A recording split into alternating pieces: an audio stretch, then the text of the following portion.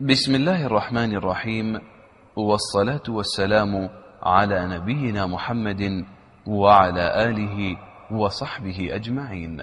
يسر إخوانكم في موقع دروس الإمارات أن يقدموا لكم بسم الله الرحمن الرحيم. الحمد لله رب العالمين، والصلاة والسلام على سيد المرسلين وعلى آله وصحبه الغر الميامين وعلى من سار على نهجهم واقتفى أثرهم إلى يوم الدين. ثم أما بعد، فهذا المجلس الثالث من مجالس مذاكرة متن اللؤلؤ المكنون في أحوال الأسانيد والمتون للحافظ الحكمي.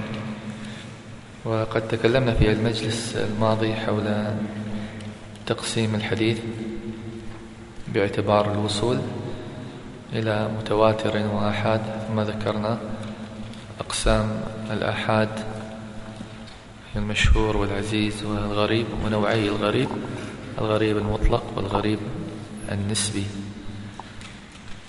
ثم ذكر الناظم رحمه الله مسألة الاعتبارات، وذكرنا أن الاعتبار هي هيئة التوصل إلى المتابعات والشواهد.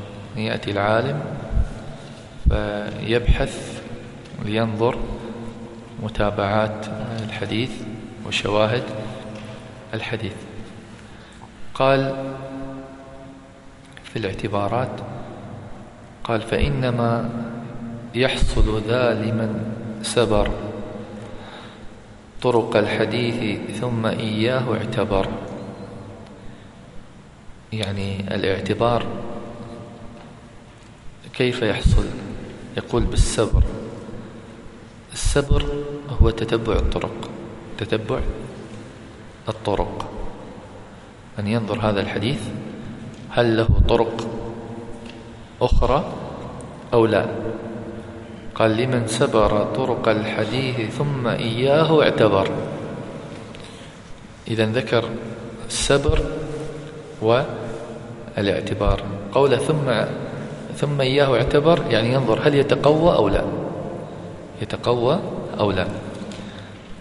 إذن جعل العملية يعني على مرحلتين. هي مرحلة الأولى تتبع الطرق، ثم النظر هل الطرق تقوي أو لا. يعني قد تأتي إلى حديث فتجد له 10 طرق، لكن ما يحصل بها التقوية، لأن الضعف غير منجبر، الضعف شديد. وقد تجد طريق واحد ويقويه، لأن الضعف ماذا؟ منجبر. هذا قوله ثم إياه اعتبر، يعني قوى بحسب نوعي الضعف المنجبر وغير المنجبر. قال: من سنن ومن جوامع ومن معاجم ومن مسانيد فدن. يعني لو بحث في سائر الكتب قضية تتبع الطرق، هذه متعبة. وكان العلماء يجلسون في الحديث الواحد أسبوع يتتبعون طرقه، لأن المعاجم والأجزاء والمسانيد كثيرة جدا حتى يصل إلى طرق الحديث. ومن فضل الله عز وجل على الألباني أن يسر له المكتبة الظاهرية، فحصل على أجزاء ومشيخات لم تكن عند كثير من الناس. وحين يذكر في تخريجاته بعض الأجزاء الحديثية التي ما رأيناها إلا في سلسلة الألباني. فالحصول على هذه الأجزاء طبعا يساعد في معرفة هذه الطرق. فيقول يبحث عن الطرق يسبرها خلال السنن، ما رتب على الأبواب الفقهية، الجوامع ما رتب على أبواب الدين، والمعاجم ما رتب على المشايخ، والمسانيد التي رتب على أسماء الصحابة. يبحث في كل المصنفات الحديثية يقصد. فما على مرويه، فما هنا ما موصولة، يعني فالذي على مرويه قد تابع عن ذا الصحابي آخر متابعة. هنا يأتي إلى مسألة التفريق بين المتابعة والشاهد، وهذا ذكرناه في اللقاء الماضي، وقلنا ما الذي يعتمده ابن حجر، التفريق بالصحابي ولا باللفظ والمعنى؟ نعم، بالصحابي. إذا اتفق الصحابي حصل طريق للحديث نفس الصحابي نسميه متابعة، وإذا حصلنا تقوية للحديث بلفظه أو معناه لكن من طريق صحابي آخر نسميه ماذا؟ شاهد، نسميه شاهد. فهنا يقول الذي مرويه قد تابع، يعني حصل طريق آخر لهذا الحديث، لهذه الرواية عن نفس الصحابي سمي متابعة، سميه متابعة، وهي المتابعات. ثم قسم المتابعات إلى قسمين، قال: فإن تكن لنفسه فوافرة، أو شيخه فصاعدا فقاصرة. المتابعة على نوعين: متابعة تامة ومتابعة قاصرة. متابعة تامة ومتابعة قاصرة. إذا حصلت المتابعة مباشرة للراوي تسمى متابعة تامة. أما إذا حصلت المتابعة في أثناء السند نسميه متابعة ماذا؟ قاصرة. يعني قد يأتي إنسان بإسناد منذ بداية الإسناد بس يختلف هو والراوي الثاني، يعني يأتي بمتابعة لرواية عند البخاري ويتفق مع البخاري في هذا الإسناد الذي ذكره البخاري إلى نهاية الإسناد، فالمتابعة بدأت من البداية. فإذا كانوا الرجال متشابهين من بداية الحديث نسميه متابعة ماذا؟ تامة. لكن إذا اختلف من البداية يختلف الشيخ وشيخ الشيخ وشيخ شيخ الشيخ، ثم يتفقون في التابع والصحابي، ثم في الحديث، هذه نسميها متابعة ماذا؟ قاصرة. نسميها قاصرة لأن الاتفاق والمتابعة ما حصلت في بداية السند ولكن في وسط السند. فإذا كانت المتابعة في البداية نسميها متابعة تامة.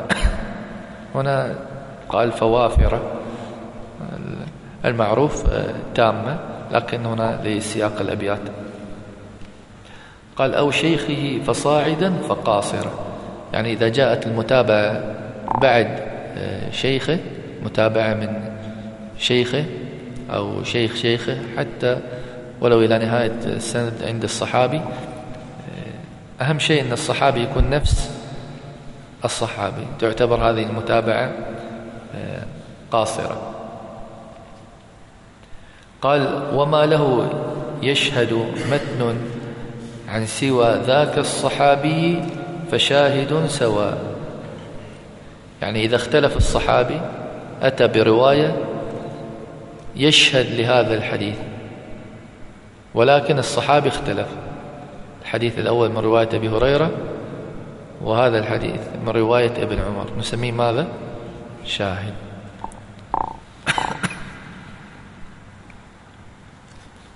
قال: في اللفظ والمعنى أو المعنى فقط، لكنما مرتبة الثاني أحط.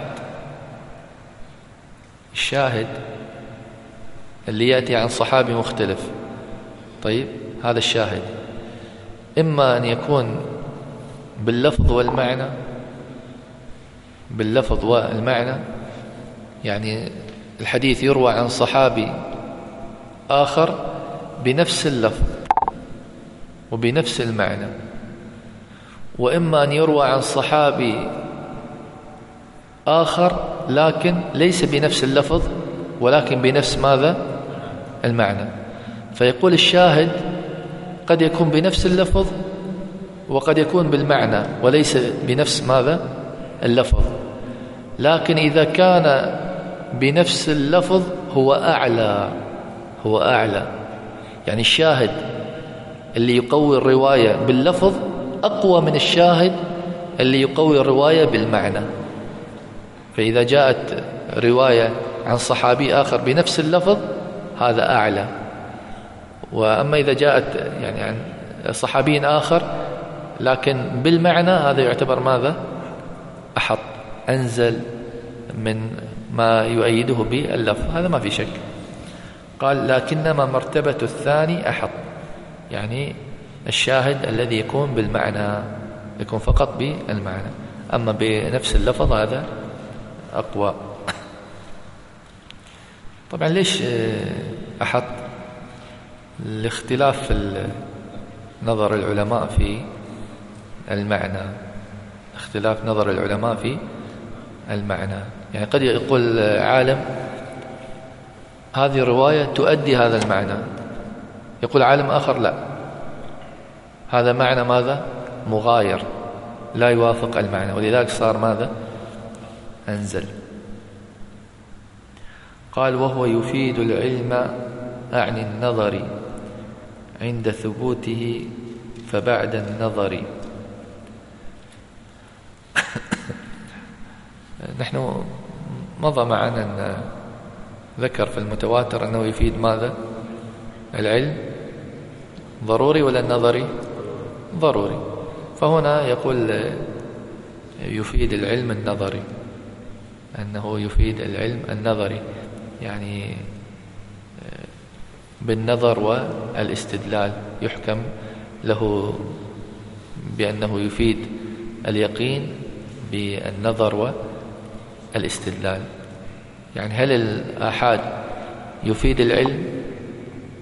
يقول يفيد العلم بالنظر والاستدلال. طبعا هو له قيد آخر يذكره، أنه إذا كان بالقرائن، إذا كان بالقرائن فهو يفيد العلم ولا يفيد الظن.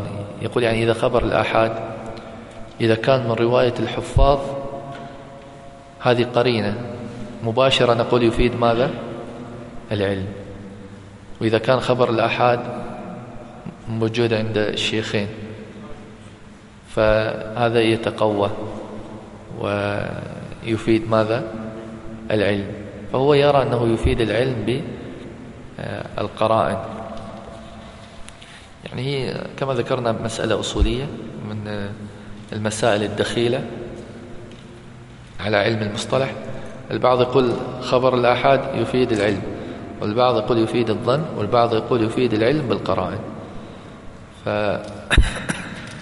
فهنا يرجح قول ابن حجر وغيره والبلقيني والسيوطي والنووي أنه يفيد العلم بالقرائن.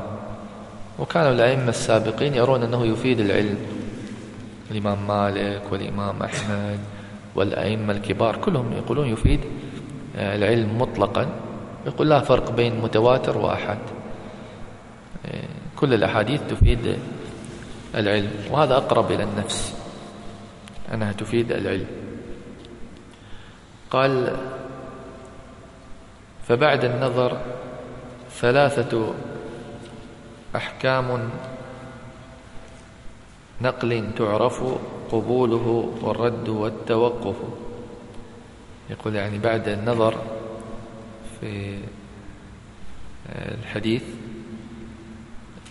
ينقسم لنا الحديث بالنظر إليه إما مقبول وإما مردود وإما متوقف فيه، وهذا المتوقف فيه سيرجع إلى ماذا بعد ذلك؟ إلى المقبول وإلى المردود. يعني توقف فيه لأنه لم يحصل على حكم عليه. طيب بعد ما يحصل الحكم يا أما يطلع مقبول أو مردود، وهذا هو المراد كما ذكرنا في تقسيم الحديث باعتبار القبول والرد. وقلنا الحديث ينقسم إلى مقبول ومردود، مقبول ومردود.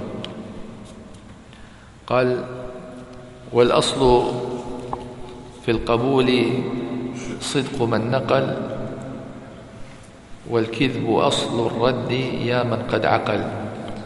هنا ذكر الأصل في مسألة القبول أن تكون أخبار ماذا؟ صادقة. ونحن ذكرناها في البداية في إرجاع المسائل لو تتذكرون، أن قلنا أن كل الكلام سيرجع في النهاية إلى مسألة ماذا؟ الصدق، إلى مسألة العدالة، لأن هي القضية المطلوبة. القضية هنا نقل أخبار النبي صلى الله عليه وسلم. كيف ننقلها؟ بالصدق. الصدق أن تكون موافقة للواقع. ما الذي يخالف الصدق؟ الكذب. فهذا الأصل في أحاديث النبي صلى الله عليه وسلم أن تنقل على وجه ماذا؟ الصدق. والتفاصيل التي ذكرناها في الصحيح في النهاية قلنا ترجع إلى العدالة، ترجع إلى عدالة الشخص. لأن العبرة فيه ماذا؟ بالصدق، أن ينقل الحديث على وجهه. إذا لم يكن ضابطا فلن ينقله على وجهه، وإن كان كذابا احتمل منه ماذا؟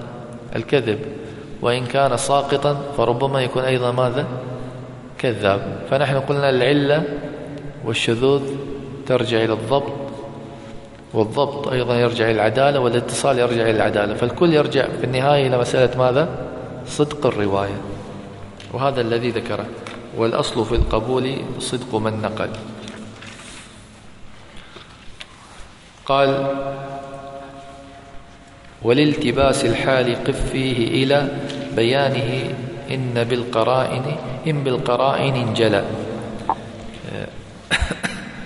يعني إذا لم يتبين لك وجه قبول الحديث أو رده على القواعد المعروفة فتقف فيه حتى ينجلي لك، حتى يظهر لك الحكم بعد ذلك.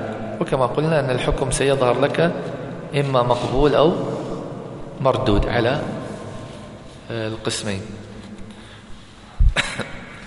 قال وأربع، الآن يفصل مراتب المقبول والمردود. بدأ بالمقبول. قال وأربع مراتب المقبول بينها أئمة النقول، صحيحهم لذاته أو غيره، ومثل ذين حسن فلتدره، وكلها في عمل به اشترك، وبينها تفاوت بدون شك. هنا ذكر أقسام المقبول على وجه الإجمال، وهي الصحيح لذاته والصحيح لغيره، والحسن لذاته والحسن لغيره. هذه أقسام المقبول. وهذه في الحقيقة ميزة يعني في هذا المتن، قضية الإجمال ثم التفصيل. يعني كل مسألة يجملها ثم يفصلها، يجمل المسائل ثم يفصل. احنا مر معنا في النخبة الصحيح لذاته في مكان ولغيره في مكان، وكذلك الحسن أماكن متباعدة، لكن هنا ذكرها مجملا. قال 4 مراتب المقبول. بدأ بها قال صحيح لذاته أو غيره. أول نوعين صحيح لذاته وصحيح لغيره. قال ومثل ذين حسن فلتدره. الحسن أيضا حسن لذاته وحسن لغيره، يعني مثل الصحيح لذاته والصحيح لغيره. قال وكلها في عمل به اشترك. اختصر الموضوع. مسألة العمل، هل يعمل بالحديث الصحيح؟ هل يعمل بالحديث الحسن؟ جماهير العلماء على العمل بالحديث الصحيح والعمل بالحديث ماذا؟ الحسن، بقسمين، وبينها تفاوت بدون شك. يعني هل الحديث الصحيح نفس الحسن؟ لا، في الدرجات تتفاوت، لكن في العمل يتفاوت ولا نعمل به؟ كل ما صح من حديث النبي صلى الله عليه وسلم نعمل به، كل ما صح من حديث النبي صلى الله عليه وسلم نعمل به. طيب لو لم يعمل به أحد من السلف نعمل به؟ لو صح الحديث وما وجدنا أن أحد من السلف عمل به، كيف تعمل به؟ هل الحق غاب عن الأمة؟ كيف تعمل به؟ وفات الأمة، تجتمع الأمة على ضلالة؟ هذه مسألة خلافية بين تذكر في علم الأصول. والنفس تميل إلى عدم العمل به حتى يثبت العمل عن سلف الأمة، لأن الحق لا يغيب عن الأمة. وهذا ما ذكره الشاطبي وشيخ الإسلام تيمية وابن القيم وغيره. نعم. في مسألة لم يعمل يعني عليها دليل معامل بالمثال صحيح. والله يذكرون بعض لا يحتاج أن أذكر بعض الأمثلة، تنطبق يعني بعض المشايخ المعاصرين.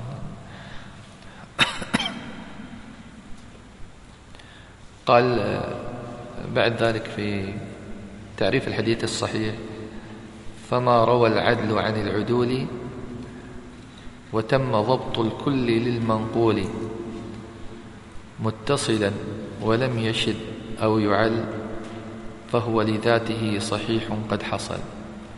هذا تعريف الحديث صحيح، اللي ذكرنا له كم شرط؟ 5 شروط. ما هو تعريف الحديث الصحيح؟ من غير الأبيات قلنا ما هو باختصار: ما اتصل سنده عن مثله من غير شذوذ ولا علة. قال: فما روى العدل عن العدول، هذا الشرط الأول، العدالة عن العدول، وهذا اللي قلنا في التعريف عن مثله، عدل عن عدل. قال: وتم ضبط الكل للمنقول، العدل والضبط. وإحنا ذكرنا في الضبط كلمة ترجع إلى ماذا؟ الحفظ والإتقان، الحفظ والإتقان. وارجعنا العدالة إلى ماذا؟ الصدق، أرجعنا إلى الصدق. قال: للمنقول متصلا ولم يشذ أو يعل، هذا الشرط الثالث وهو الاتصال. ماذا قلنا في الاتصال؟ اتصال السند، اتصال السند، فسر الماء، أن يروي كل راوي عمن فوقه ولم يشذ أو يعل. ما هو تعريف الشذوذ؟ أيوة، مخالفة المقبول لمن هو أولى منه. ولم يشذ أو يعل. وشو عرفنا المعلل؟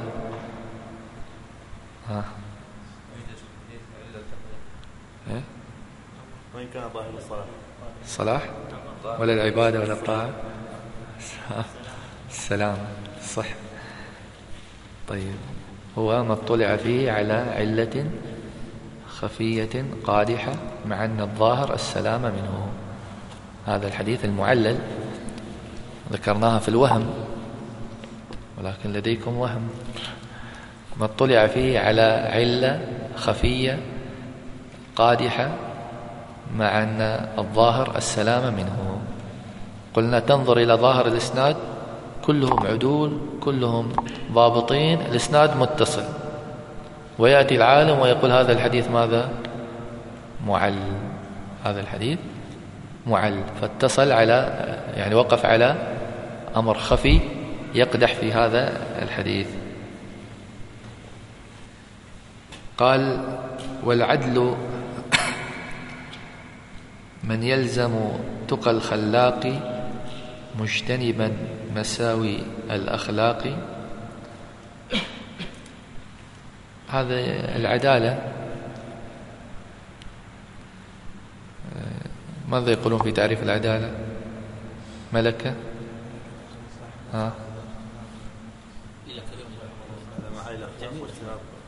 خوارم المروءة. إذا الملكة في النفس تحمل صاحبها على ملازمة التقوى واجتناب خوارم المروءة. هذا تعريف العدالة. ملكة في النفس تحمل صاحبها على ملازمة التقوى واجتناب خوارم المروءة.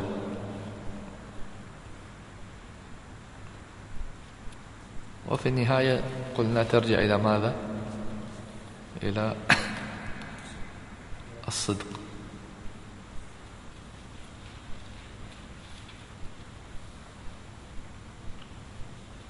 والذي يقرأ في الحقيقة في كتب الحديث يجد أن ما ذكر في العدالة في بعض مفردات العدالة هو منقول من باب الشهادة، من باب الشهادة. نحن عندنا باب الشهادة هذا في الفقه، وباب الرواية في الحديث. وهذه من المسائل الدقيقة أن البعض يخلط بين البابين، باب الشهادة والرواية، وينزل شروط الشهادة على شروط ماذا؟ الرواية، وهي متفاوتة عن بعضها البعض. إذن هنا جعل العدالة قال من يلزم تقى الخلاق، يعني يلزم تقوى الله، خلاق الله سبحانه وتعالى، مجتنبا مساوي الأخلاق، مجتنبا المعاصي، مجتنبا خوارم المروءة التي تقدح في مروءته في الرواية. قال والضبط ضبطان بصدر وقلم. أنواع الضبط: ضبط صدر وضبط قلم أو كتاب. معروف في كتب المتقدمين صدر وكتاب، ضبط صدر وضبط كتاب، لأن الإنسان في علم الرواية إما يحفظ يكون عنده ضبط صدر، وإما أن يكتب في الكتب والكراريس فيضبط الكتاب. أيهما تفضلون، ضبط الصدر ولا ضبط الكتاب؟ لا أنتم شو تطبقون؟ هذا الغالب الكتاب. الآن صار كثير من الناس للأسف ما يحفظ، مع أن العلم أساسه الحفظ. عبارة العلماء يقولون ضبط الصدر أعلى وضبط السطر أتقن. ضبط الصدر أعلى وضبط السطر أتقن. فالأول للبخاري والثاني لمسلم. البخاري كان يعتمد على الحفظ، ضبط الصدر مباشر، وكان الإمام مسلم يعتمد على الكتابة. ولذلك أحاديث مسلم أتقن من أحاديث ماذا؟ البخاري، مع أن البخاري له علو الشأن في قضية ماذا؟ الحفظ، قضية الحفظ. ويقول العلماء إذا اختلف لفظ البخاري ولفظ مسلم فلفظ مسلم أقرب إلى لفظ النبي صلى الله عليه وسلم، بسبب ضبط الكتاب والسطر الذي كان عند مسلم. قال والضبط ضبطان بصدر وقلم، يعني يحفظ إما في ذاكرته أو في كتابه. قال فالأول الذي متى يسمعه لم ينسى، فحينما يشأ أداه مستحضر اللفظ الذي وعاه. هذا النوع الأول وهو ضبط الصدر، متى ما سمع من الشيخ يحفظ، ولما يحدث التلاميذ ويؤديه يكون نفس الحفظ، ما يضعف هذا الحفظ من السماع من الشيخ إلى وقت ماذا؟ الأداء، يكون المحفوظ في الرأس، متى شاء أداه، مستحضر الألفاظ، مستحضر الألفاظ إذا اعتمد على ضبط الصدر. قال والثاني من في سفره قد جمع وصانه لديه منذ سمعه، حتى يؤدي منه أي وقت وسمي ما يجمعه بالثبت. الثاني هو الذي يجمع في السفر، أسفار يعني كتب، كراريس. فالنوع الثاني من الضبط هو ضبط الكتاب الذي يجمع في الكتب، يعني يحضر مجلس الشيخ ويكتب في كتابه في كراسته.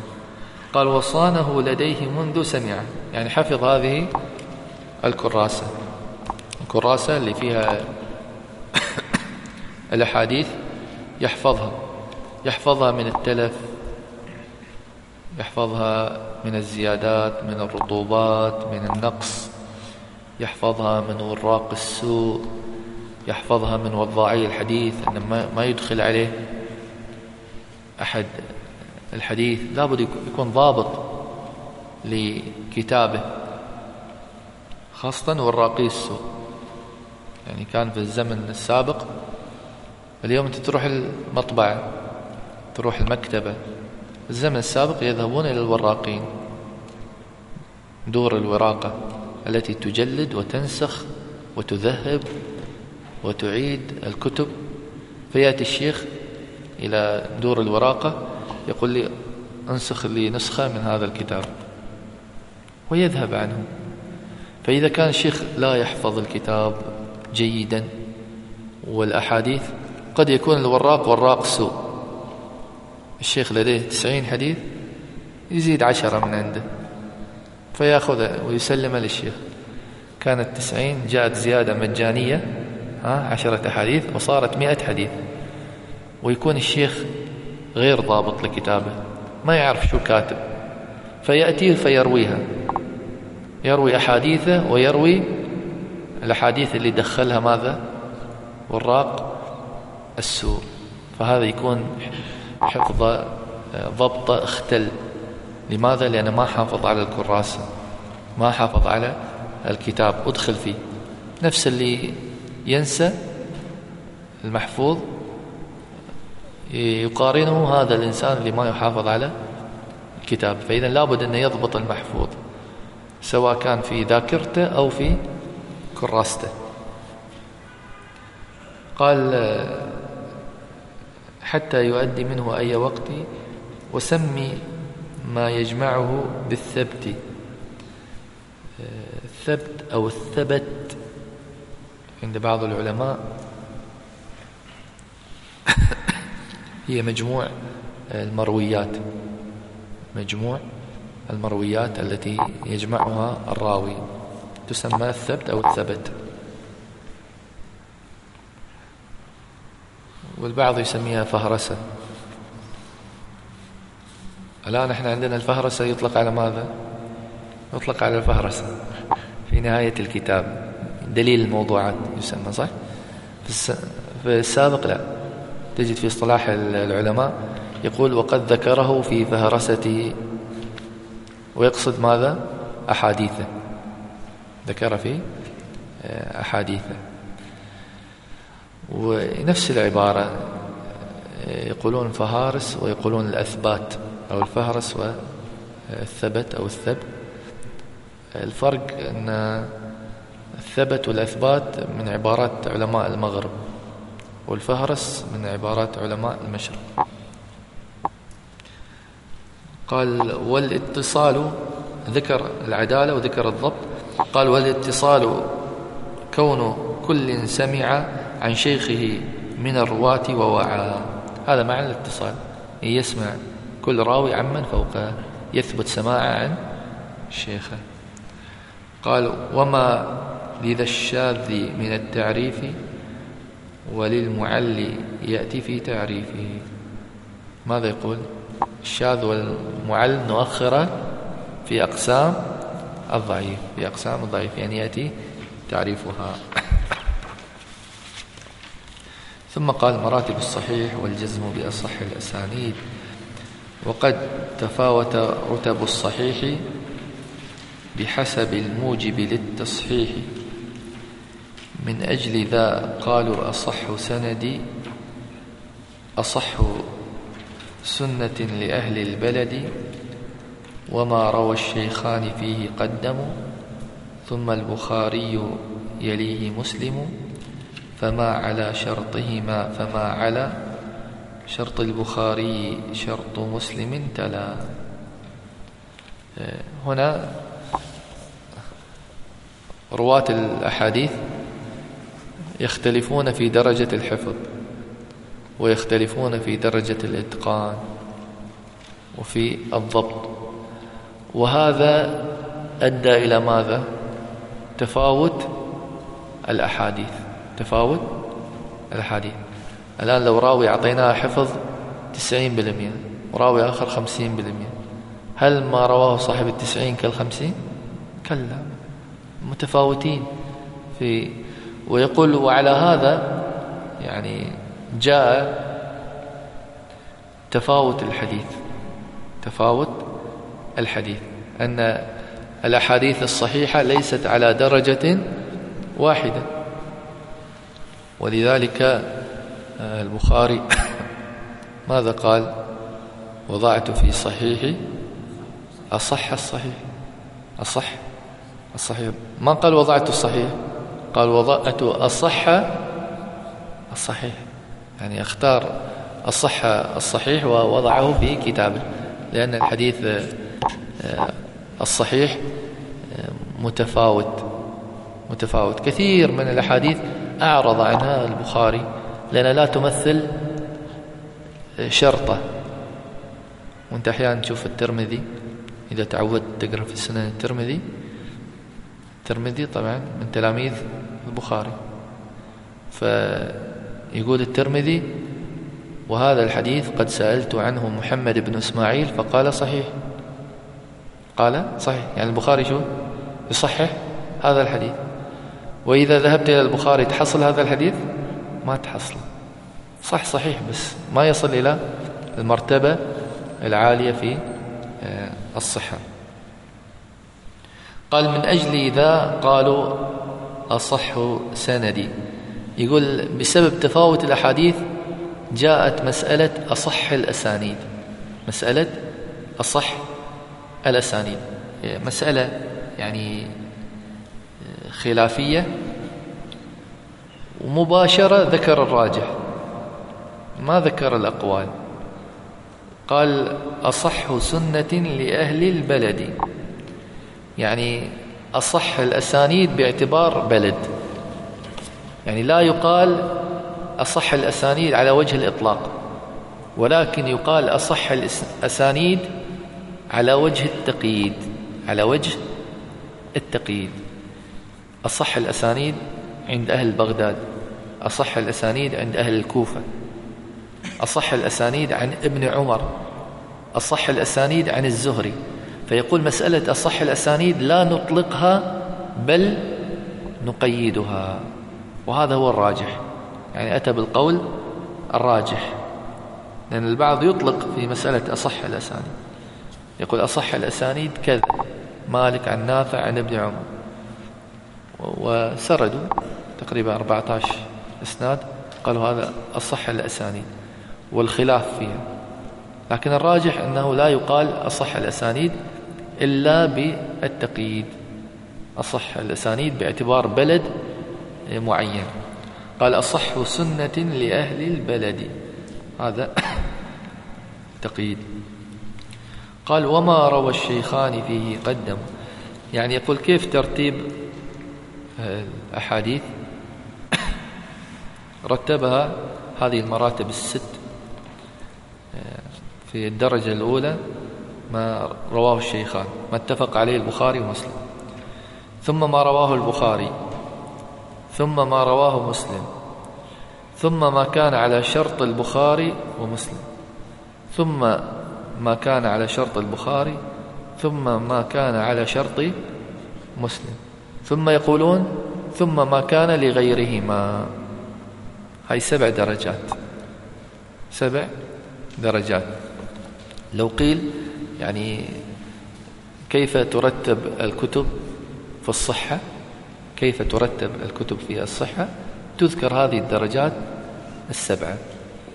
أصحها ما رواه البخاري ومسلم، ثم البخاري ثم مسلم، ثم ما كان على شرطهما، ثم ما على شرط البخاري، ثم ما على شرط مسلم، ثم ما كان لغيرهما، لغير البخاري ومسلم، الترمذي، أبو داود، النسائي، ابن حبان، ابن خزيمة، ما كان لغيرهما. قال معنى قولهم على شرط الشيخين يعنون أن ينقل عن رجال قد نقل لهم مع اتصال.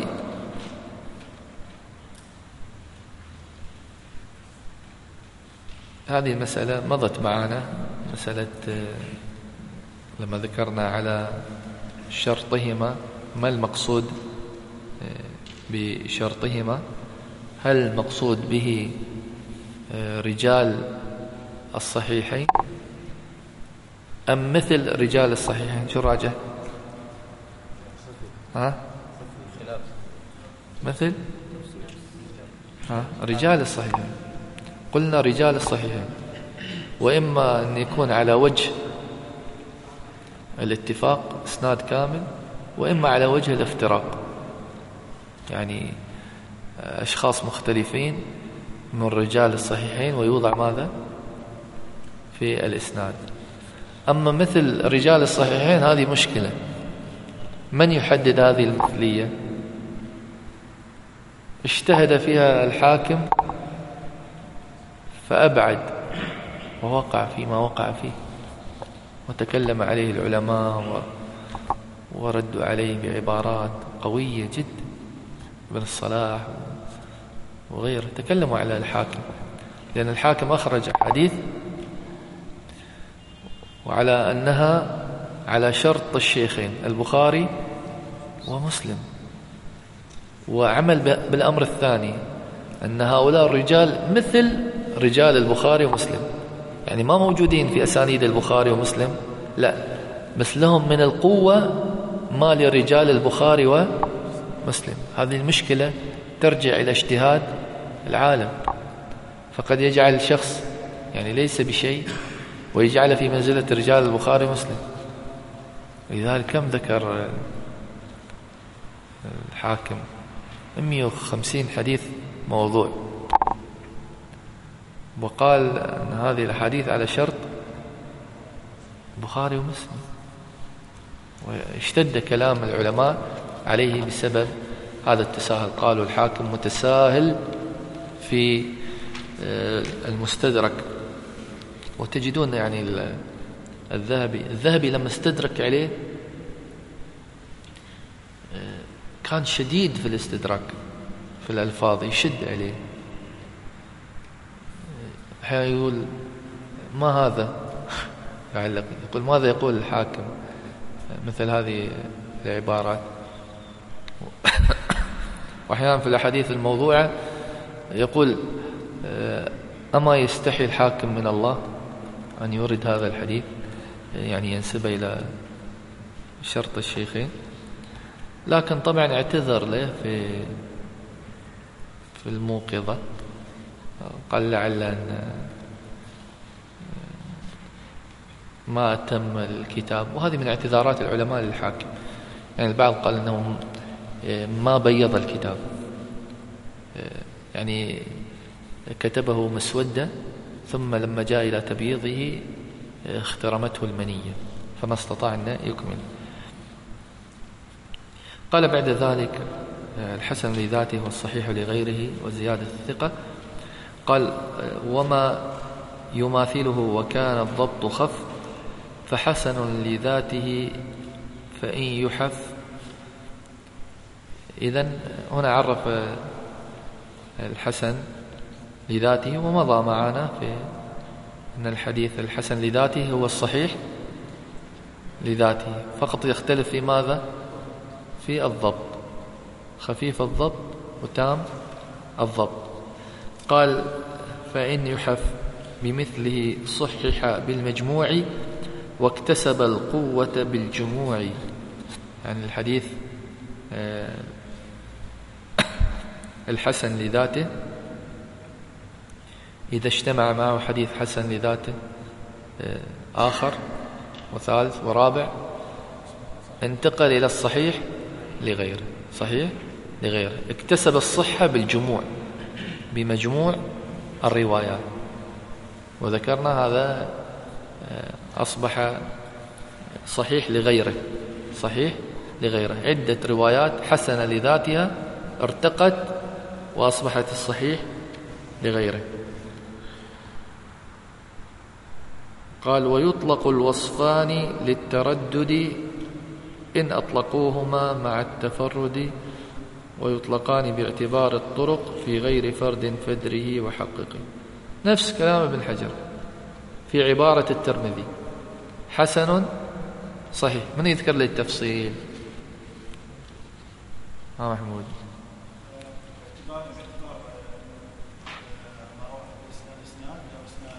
أيوة.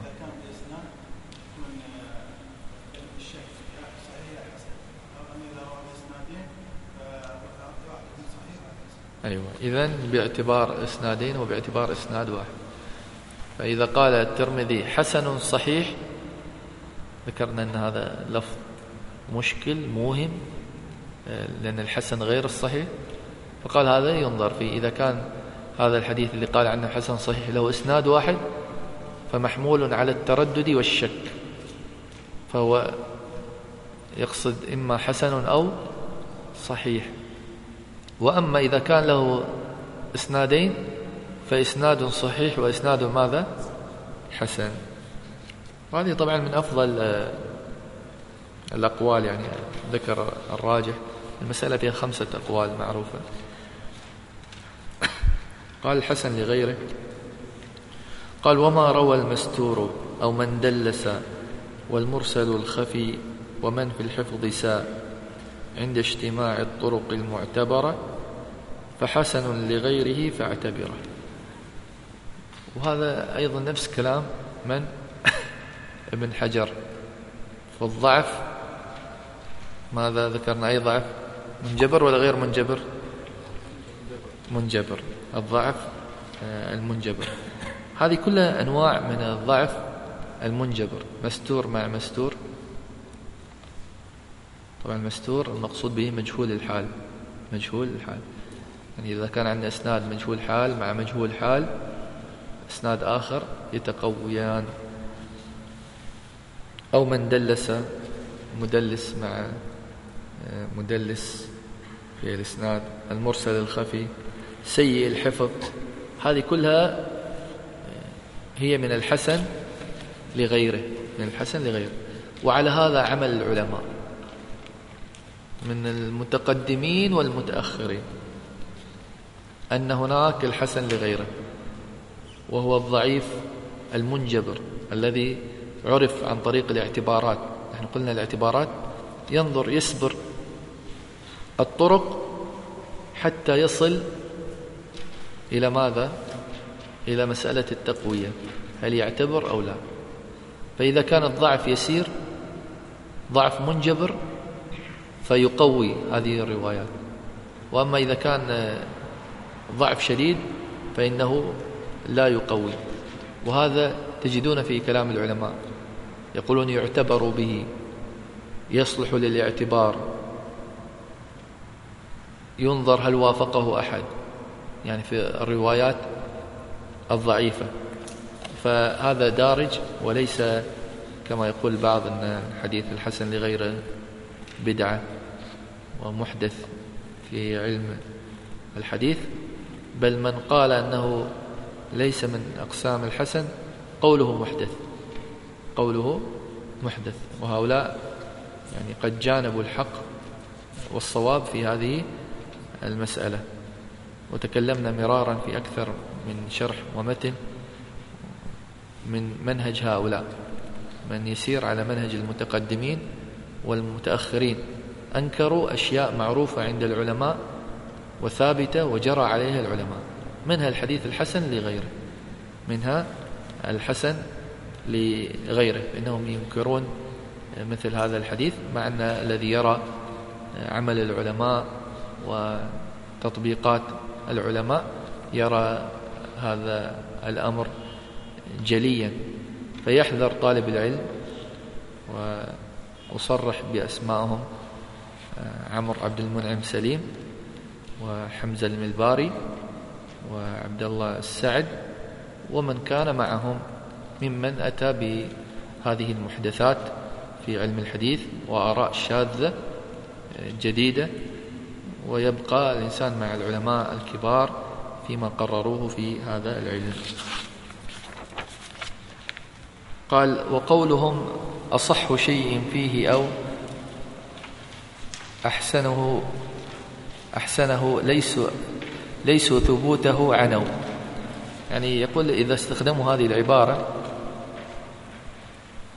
أصح شيء، يقصدون أحسن حديث في الباب، أحسن حديث في الباب، يعني لا يتكلمون على الصحة، لا يتكلمون عن الصحة، يقصدون أجود حديث، أقوى حديث في الدلالة، أحسن ما في الباب، ولا يتكلمون عن مسألة الثبوت.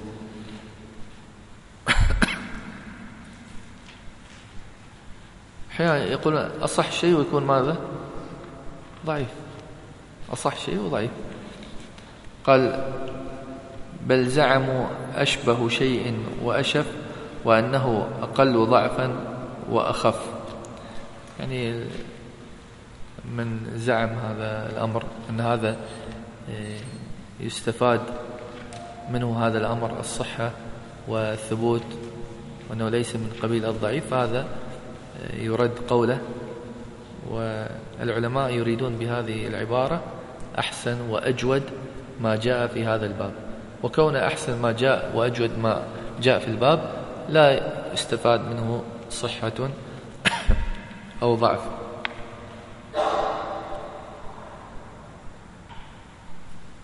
قال: وليس في القبول شرطا العدد، بل اشتراط ذاك بدعة ترد. هذه أشار إليها ابن حجر، وين تتذكرون؟ وين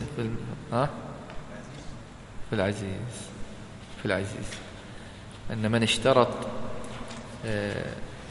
في الصحيح شرط العزيز أن لابد يرويه راويان، بين أن هذا قول ماذا؟ مردود. ونسبنا هذا القول إلى من؟ أبو علي الجبائي، قول المعتزلة. وهذا يشير إلى هذا القول أيضا، أن البعض اشترط العدد حتى يسمى الحديث صحيح، يقول لابد أن يكون فيه شرط العزيز، يكون راويين أقل شيء حتى يحكم عليه ماذا؟ بالصحة. ونحن ذكرنا أن الحديث الغريب قد يكون ماذا؟ صحيح. قال: ويقسم المقبول من حيث العمل إلى معارض ومحكم استقل. لعلنا نكتفي بهذا القدر من المجالس في هذا اللقاء، ونبدأ الأسبوع القادم في المحكم والمعارض. أسأل الله سبحانه وتعالى أن ينفع بما أخذنا، ويرزقنا وإياكم العلم النافع والعمل الصالح، إنه ولي ذلك والقادر عليه. وصلى الله وسلم على نبينا محمد، وجزاكم الله خيرا.